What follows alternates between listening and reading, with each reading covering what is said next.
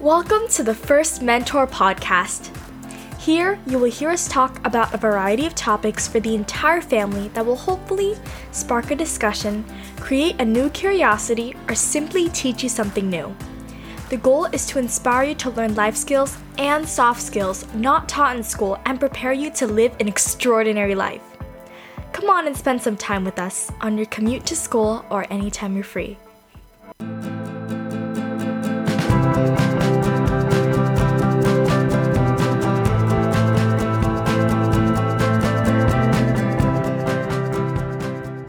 Hello, mentees and family of mentees. Thank you so much for joining us for another episode of the First Mentor Podcast.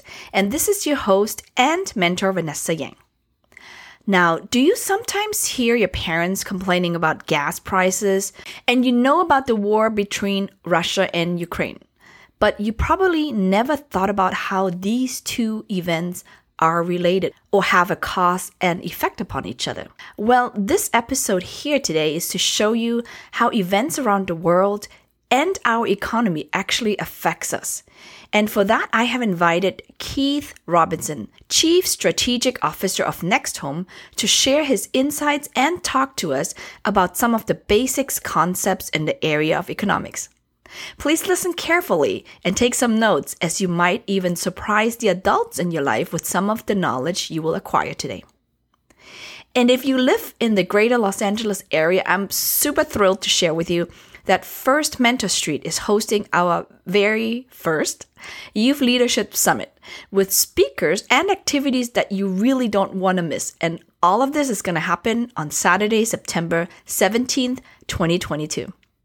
Check out firstmentorstreet.com/events for more information about this fun-filled event where you can learn and practice all sorts of soft skills. Now, without further delay, let's dive into our conversation with Keith. Hello, everyone. And right away, I want to introduce you to my amazing guest today, Keith Robinson, Chief Strategic Officer of NextHome. Welcome to the show, Keith. How is it going? Thanks, Vanessa. Thanks so much for having me. I'm excited to be here.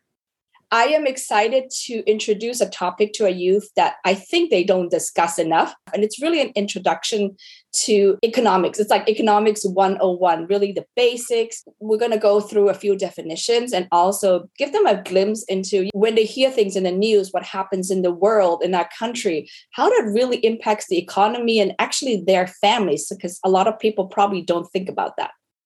Yeah, school is important. I'm a fan of education, but I've not used too much my geometry for an isosceles triangle. I've not used that very much. I wish I would have gotten more of explanation and an indoctrination into economics, the economy, and what it is and how it works. So kudos to you for trying to be the voice and help young people get some of the tools they need to be successful as they transition into slightly less young people. So this is a conversation that I certainly wish I would have had with someone when I was in high school or coming out of high school. Absolutely. And that's exactly what this podcast is all about, bringing things to the forefront, to their mind. I always say many times, especially when you're young, you don't know what you don't know. And I remember when I was young, I didn't care about economics. Everything on the news was just boring. Well, right. I mean, we're naturally wired to not think something is cool that our parents think is interesting when we're 16, 18, 20, right? Like, very true. Economy, inflation, gas prices, like boring, right? Yes. But accounting and economics are the language of money.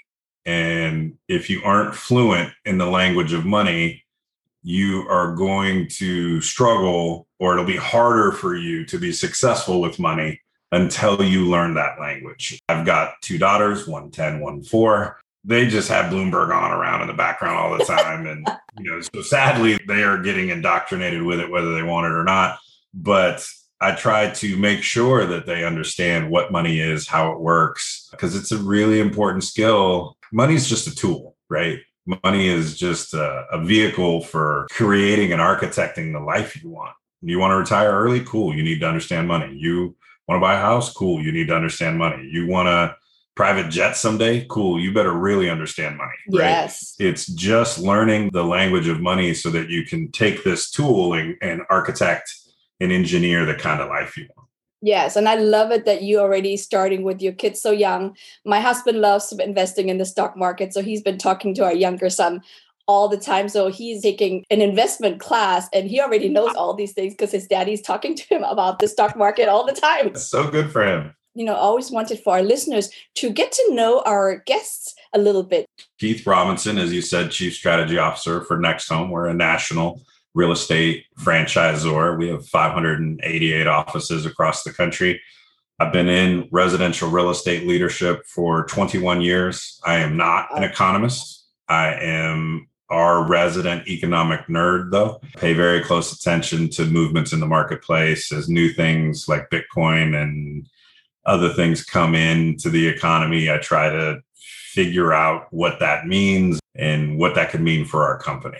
Yes, absolutely. And that's really, many times it's about interest. If you're interested in a topic that you observe and follow on a regular basis, you probably know a lot more than somebody who might have a degree in it. And that was 20 years ago.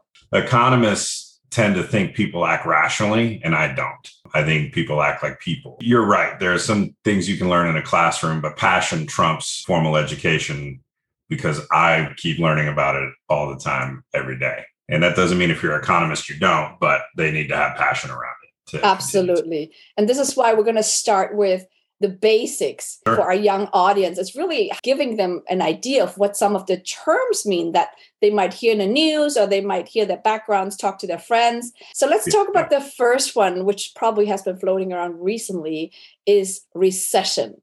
What does that really mean? I will get to that in 2 seconds, but before I answer that, remember I used that analogy. It's like the language of money, right? Yes. And it truly is a foreign language. And when I started, I was probably 21 or 22 years old. I would turn on CNBC or Bloomberg, and I would literally not understand 30 or 40% of the words they were saying. That bothered me. This is about the economy and money and how things work. And I don't know or many of these words. What I did was started watching it for an hour a day. I've heard from people who have learned English. Many of them learned it by studying, of course, but also a lot by watching TV. That's me. Yes. And see, so if you just have it on and in the background while you're, playing Fortnite or whatever it is you're doing, have it on and in the background, some of that goes in there and you hear it enough times and you kind of start to understand a little bit better. So like anything, exposure to it consistently and persistently in little bursts or bigger bursts over time. You don't have to sit in a dark room with CNBC on for 10 hours a day, but just have it on when you're in the background instead of music or your favorite podcast for a little while. Just have it on there while you're doing stuff. Okay, recession. Recession is one of those big, scary words. All it means is we have 2 consecutive quarters of negative GDP. Now, let me explain GDP first. Exactly. GDP just means gross domestic product. It's a tool that measures the output of a country. So every country has a gross domestic product or a GDP. In general, the bigger the number, the better your country is doing. The lower the number, the more your country is struggling. And a negative number means the economy of your country is actually shrinking. And so a recession is just 2 consecutive quarters of negative GDP. And just to give our audience an idea of numbers, in the current time, what are we talking about when we hear it? It's a percentage number. If it's a negative number, you obviously want it to be as low as possible. But technically, if it was down 0.01%, which is very low, for 2 quarters in a row, that would technically be a recession. But you wouldn't feel much or any difference in your day-to-day life as you were running around, because basically that just means everything kind of stayed the same, but it was technically negative. And not all recessions are the same. Your listeners may not remember 2008, or they might have some sort of vague memory of it, of their parents being super stressed out, because that was a really bad one. The whole economy shut down. That's right. Financial institutions completely, the money supply completely seized up. It was a very bad recession. Took us several years to dig out of it. and it was a really, really bad one. We also had one in 2000 that almost no one noticed because it was slightly negative GDP for 2 quarters, and then we took back off again. So it's a percentage-based number. There are times where it moves a lot, like 2008, and that was painful to experience. And there are times where it moves very little, but it might be negative, and we kind of don't notice. The other one I actually talk to my children about, so I use this sometimes, is supply and demand, how it relates to each other. And can you help explain that a little bit? Supply is just the availability of goods, and demand is how bad people want them, right? If you want a pair of Yeezys, why are they so much more expensive than a pair of Converse? Kanye decided he's only going to produce so many shoes, and then he wears them in his videos and gets his friends to wear them. So everybody wants them. So there's a very low supply of Yeezys and a very high demand. That's why they cost $1,000. Well, you can get a pair of Chuck Taylors on Amazon, and they're in any color you want, and they will show up in 24 hours. And they're cool, but they're not like as cool as Yeezys. So supply very high. Demand is the demand, but probably not at the same level for the other pair of shoes. So that's why Chuck Taylors are $49 or whatever they are today, and Yeezys are $1,049. I always use that in our daily life because sometimes my children ask me, I remember when I was trying to get BTS tickets for their concerts. And right, that's like a perfect one. I remember I spoke to my daughter about it, and it was expensive. And luckily, my friend got in early. But afterwards, when they sold out like hotcakes, they were thousands of dollars. And I had to explain to them, why is it so expensive? Because again, supplies wasn't there, but the demand was huge. So people are willing to pay more and more just to get a piece of that pie or to attend the concert in this case. But perfect, definitely. Exactly. And the supply in that instance is limited. They're only in town for one night. The supply is incredibly limited. And if demand is really high, then that puts upward pressure on price. Yes. And the inverse is true. If the supply is everywhere, then that puts downward pressure on price. Yeah. And that's when you get things on sale. That's right. You got it. Exactly. And related to that, the last few years, especially, in Los Angeles, we've heard about how we had supply chain issues, right? With the ports and what have you, and even with the start of the pandemic. So we've been hearing about that a lot. What does that really mean? Supply chain is the new buzzword. I had never heard that before 3 years ago. And now it's really in almost every economic conversation that you have. The supply chain just means we have a global economy now. Many of our goods and services come from all over the world. So the shoes that you buy, the jeans that you buy, the sweatshirt that you buy may be made in America, but it also might be made overseas. And that means that all that stuff has to get shipped and brought to the United States. And it's got to get the raw cotton has to go somewhere and get turned into cloth. Then the cloth has to go somewhere and get turned into a sweatshirt.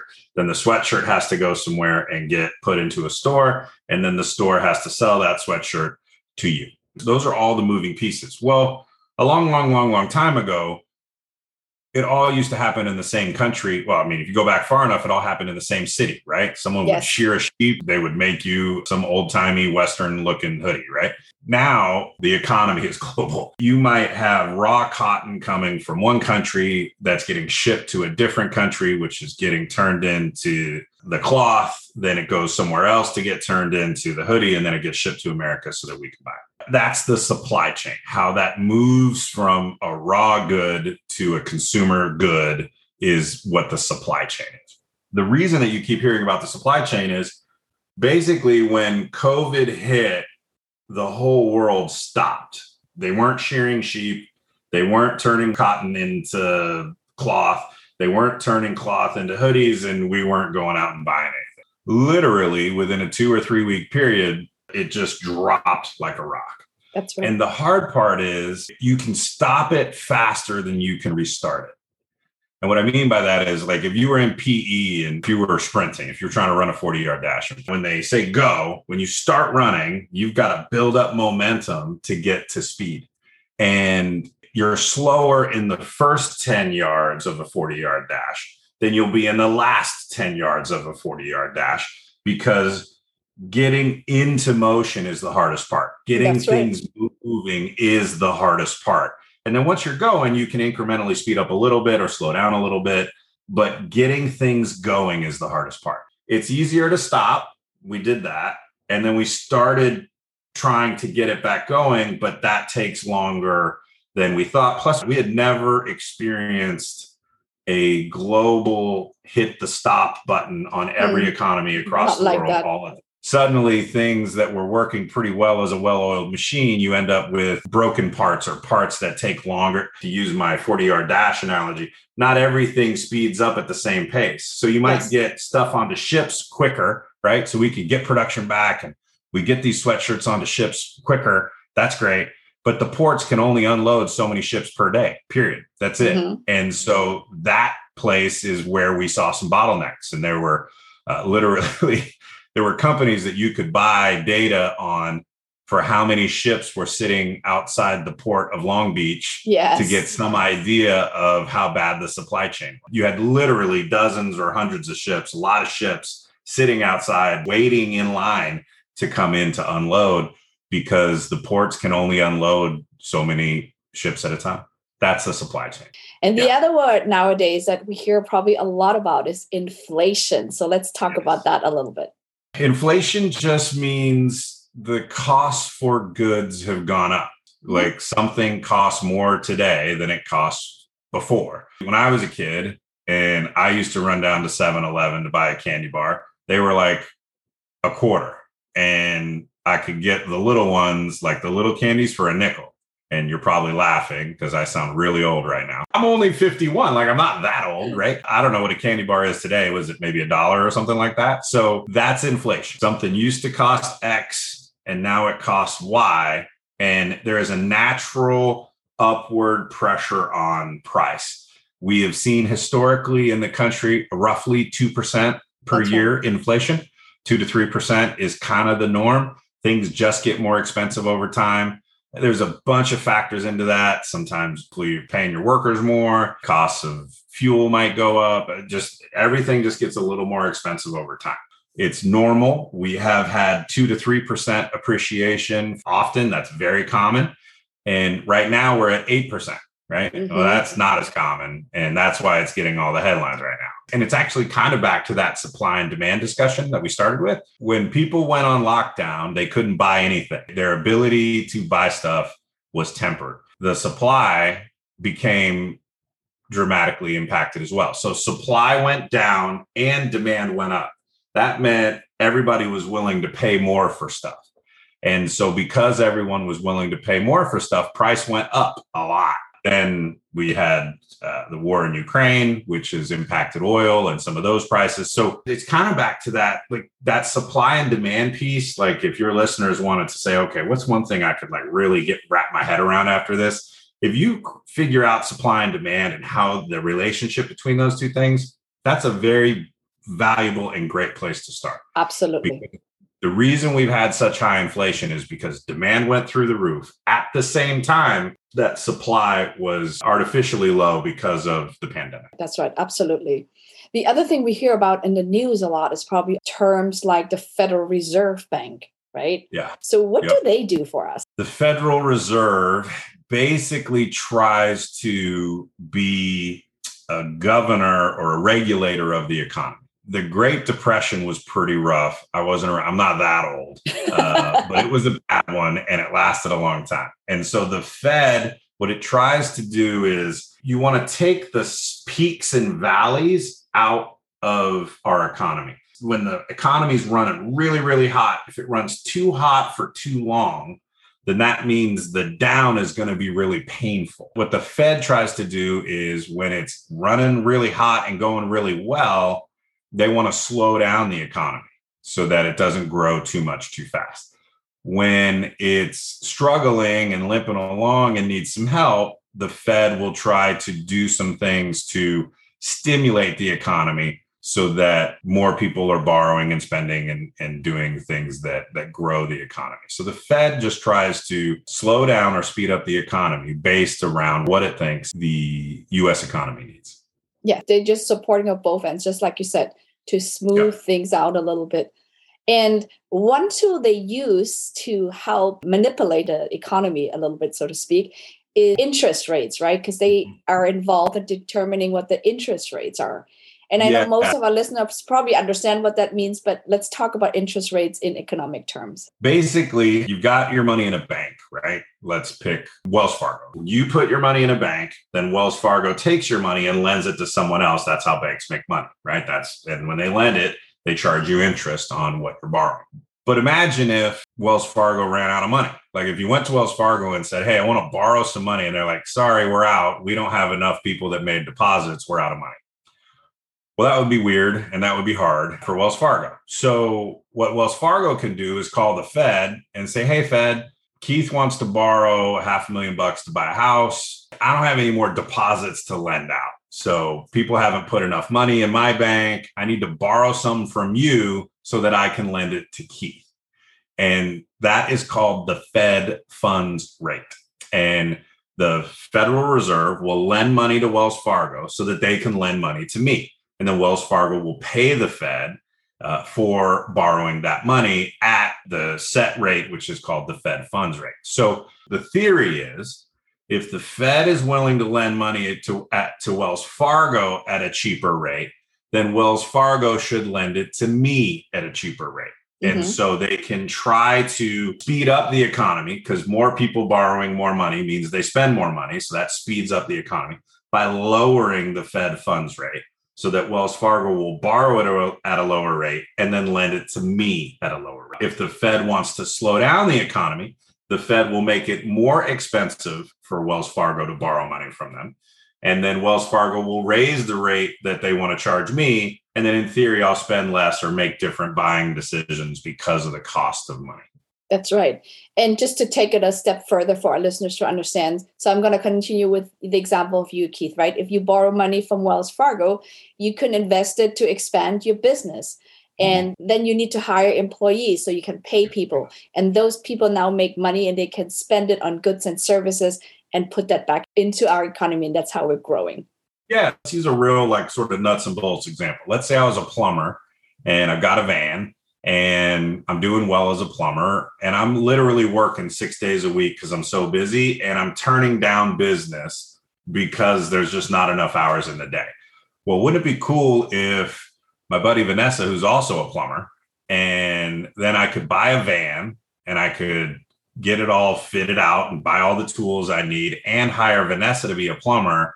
And then she could go out on some of these jobs too, and I could make more money. Well, I don't have that cash laying around.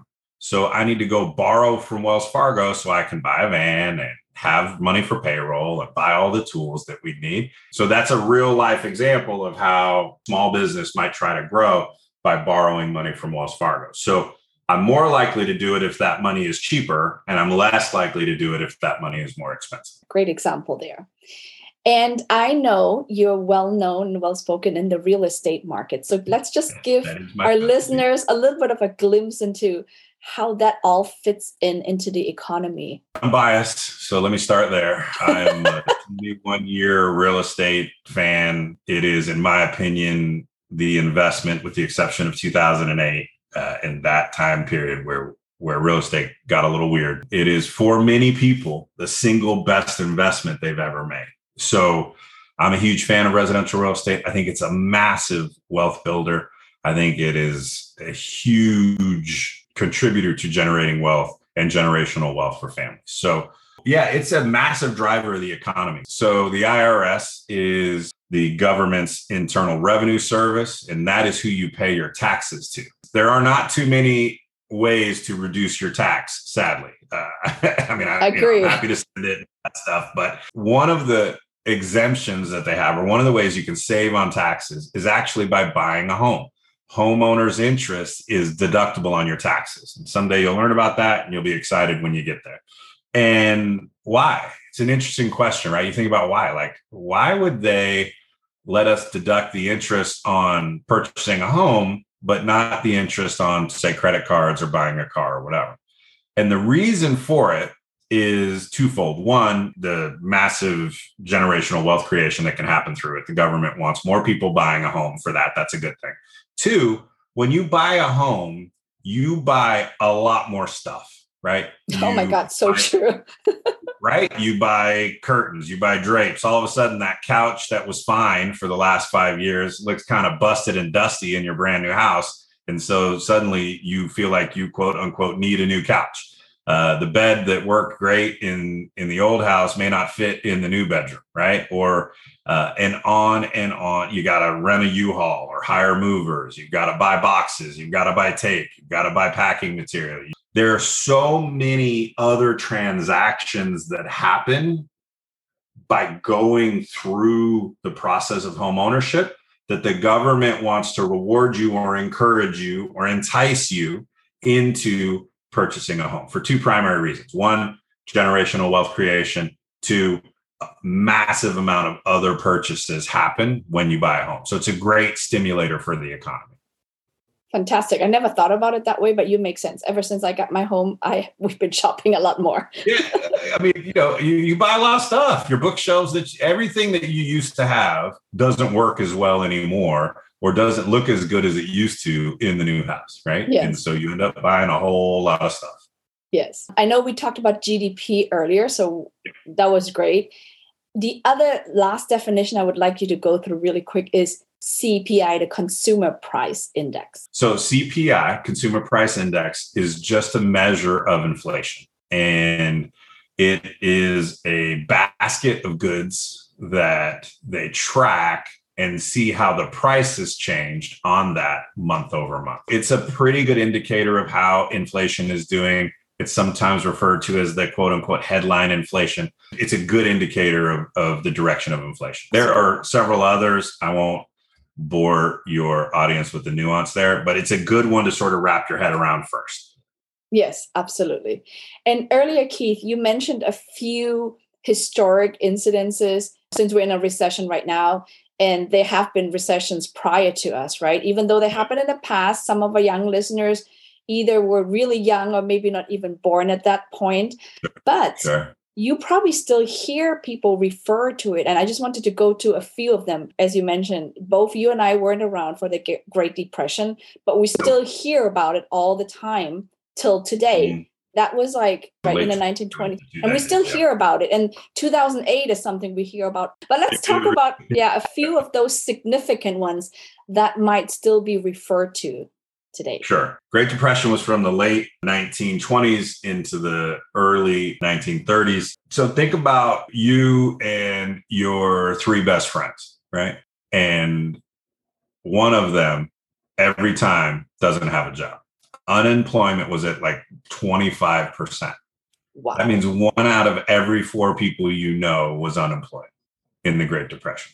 There were whole swaths of the country where unemployment was even higher. And it was this sort of stacking effect of you had a Wall Street issue. Then there was the Dust Bowl was created where farms were just obliterated because we had a massive heat wave that took out farms.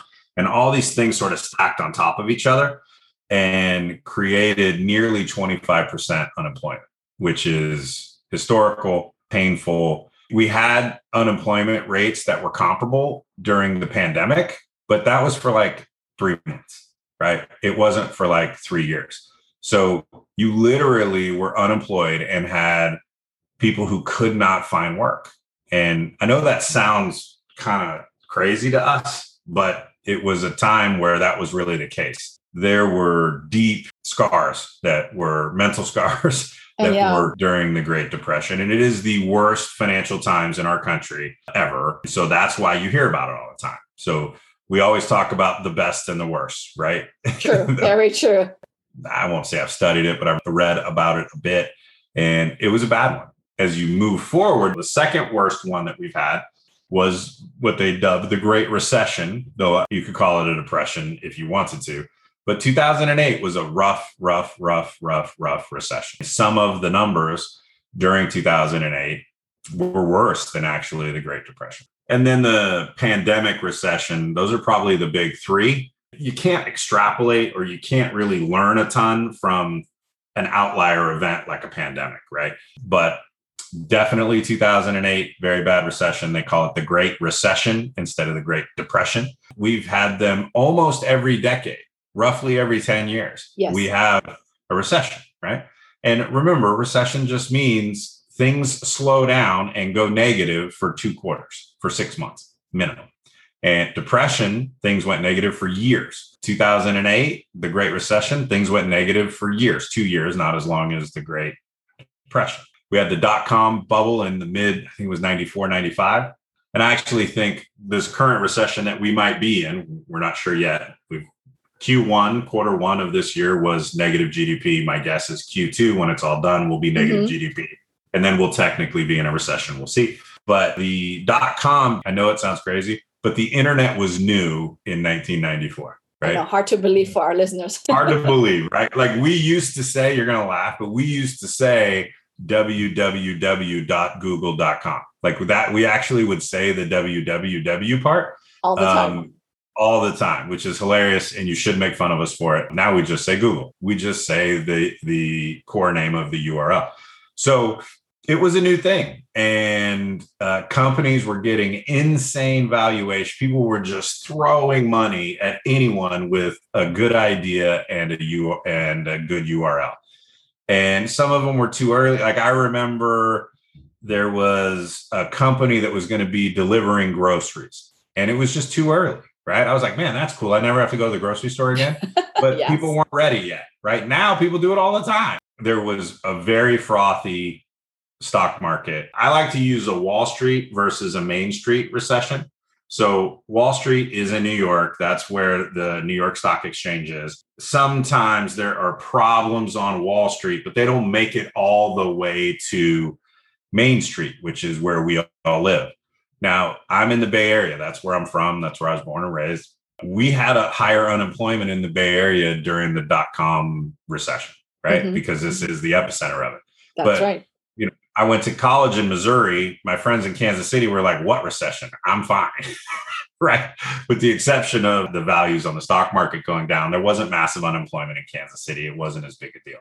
So dot-com in 94, we had a very tepid or very mild recession in the early 2000s. No one even noticed. I mean, literally no one ever talks about it. No one even noticed. So the point of this, I guess, all is, and recession is a word.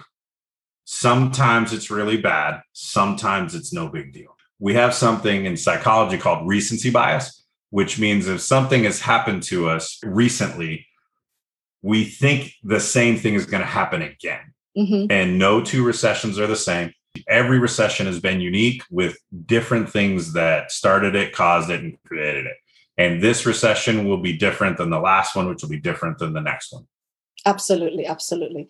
But I know you mentioned what the COVID-19 pandemic the way it has impacted the economy is very unique. But I just wanted to touch upon it a little bit because that's the current time we're in for our listeners to understand how has it impacted our economy? I mean, in every way, right? I mean, it's so weird to think like on a Monday, we were all going to Target and going to, out to dinner and doing whatever we were doing. And then on a Wednesday, everyone stopped spending, right? So if you think about hotels, so what they call travel and leisure, that's going out to dinner, going to movies, going on vacation.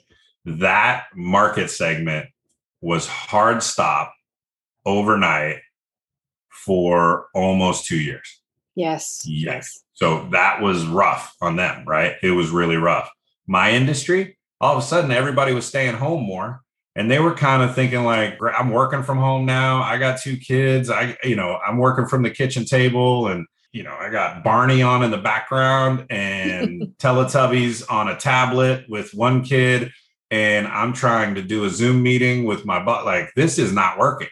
And so real estate was very unimpacted for the most part. There were some parts where it stopped and was deemed non-essential, but for the most part, real estate kept chugging on right along. But the supply chain issues that we already talked about is a huge piece of the pandemic and what it's done to the economy. Yeah. You basically had everything stop and then everything roar back, which is why we've got inflation right now. It was a unique one.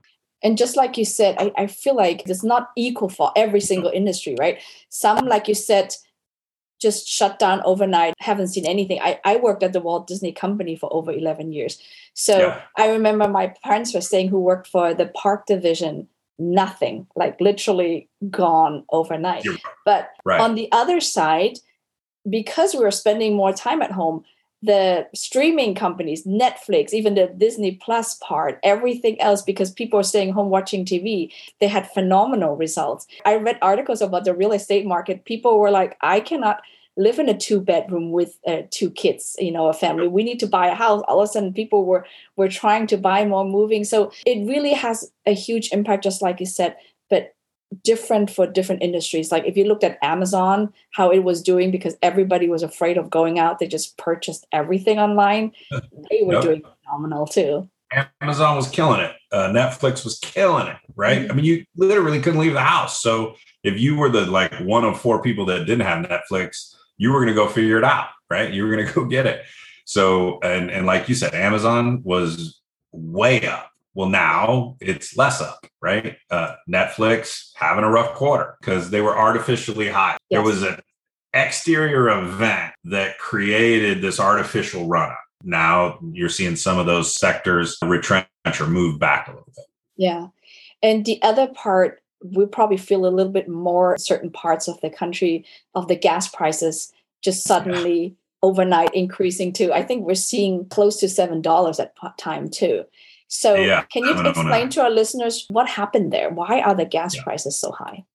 There's a few things at work there. One is the supply chain stuff that we already talked about that I won't really unpack again. Food and gas and oil tend to be very volatile. It just has big movements up and down. For example, we always see gas prices go up. This is another opportunity to practice supply and demand. We always see gas prices go up in the summertime. Why? Well, because people are taking road trips and car trips and families are on vacation. So demand is up, supply is the same. So you see price go up. No, it's normal. You see seasonality in the summertime. Price of gas is higher than it is at other times. So that's a supply and demand curve. So we had supply chain issues where we had less gas than we normally have. Then we are coming into the summertime where prices would have been higher than normal today anyway. And then you layer on top, one of the largest gas and oil producers is Russia. Yes. And Russia went to war with Ukraine. What happened is it's not actually impactful for us. We only import about 3% of our gas and oil from Russia. So it was very easy for us to go, nah, we're not going to buy anymore, no problem. The problem is the European countries were very dependent on gas and oil from Russia. So again, back to supply and demand. Suddenly you had Germany, France, England, a bunch of other countries saying, no, we're not going to buy your gas anymore, Russia. We're going to buy it from other places, or we're going to try to not buy it from you. Supply went down artificially because we just decided we weren't going to buy their oil and gas anymore because we're mad at you, right? And we should be, right? So that's fine. Yes. So now supply is down because Russian oil isn't available to us, but demand is the same. So while it didn't impact us from the standpoint of our production or what we need, all of a sudden Germany, France, England, and others have to buy oil from the same places that we're buying oil. And so as a global economy, price for gas and oil goes up because of supply chain, goes up because of seasonality, and then it goes up again because of the war in Ukraine. You take those 3 things at the same time, and you end up with $7 gas. Yes, absolutely. Going back to inflation and supply and demand, when I first started driving and when I first got to the US, I remember a gallon cost a little bit less than $1, right? I keep telling my kids that that's how the price was back in the late 90s. So definitely seeing a huge change there. Absolutely.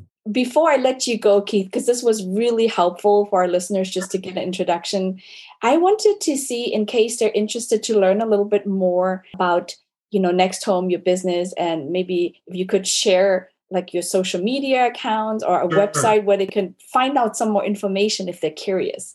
Sure. Nexthome.com is where you can find out more about Next Home. Find me on Instagram. I'm Keith_Robinson on Instagram. That's probably the best place to track me now. Yes. And I know you always have little snippets of the economy there. And I love it how you put it in layman's terms. I try. If you want to follow me, please do. I'll do my best not to be a boring old guy. To keep it interesting for you. Well, thanks so much for spending time with me today. I really appreciate our conversation. My pleasure. And thank you for doing this. It's such a worthwhile and needed and necessary thing. I will come back anytime you want to ask me anything. Yes, we should talk about real estate next time, maybe. Let's do it. I'd be happy to. Okay. Thanks so much, Keith. Thanks. Hope you enjoyed our conversation with Keith Robinson. Now, what did you learn today that really surprised you or sparked your curiosity to learn more about? Because many times we really think economy doesn't really concern us or impact us, right? I certainly thought so when I was younger. But as I studied business and worked in this field for so many years, I actually think we all should know at least some of the basics. Don't you agree? Anyways, I wanted to thank you for spending time with us today, and we'll talk to you in the next episode.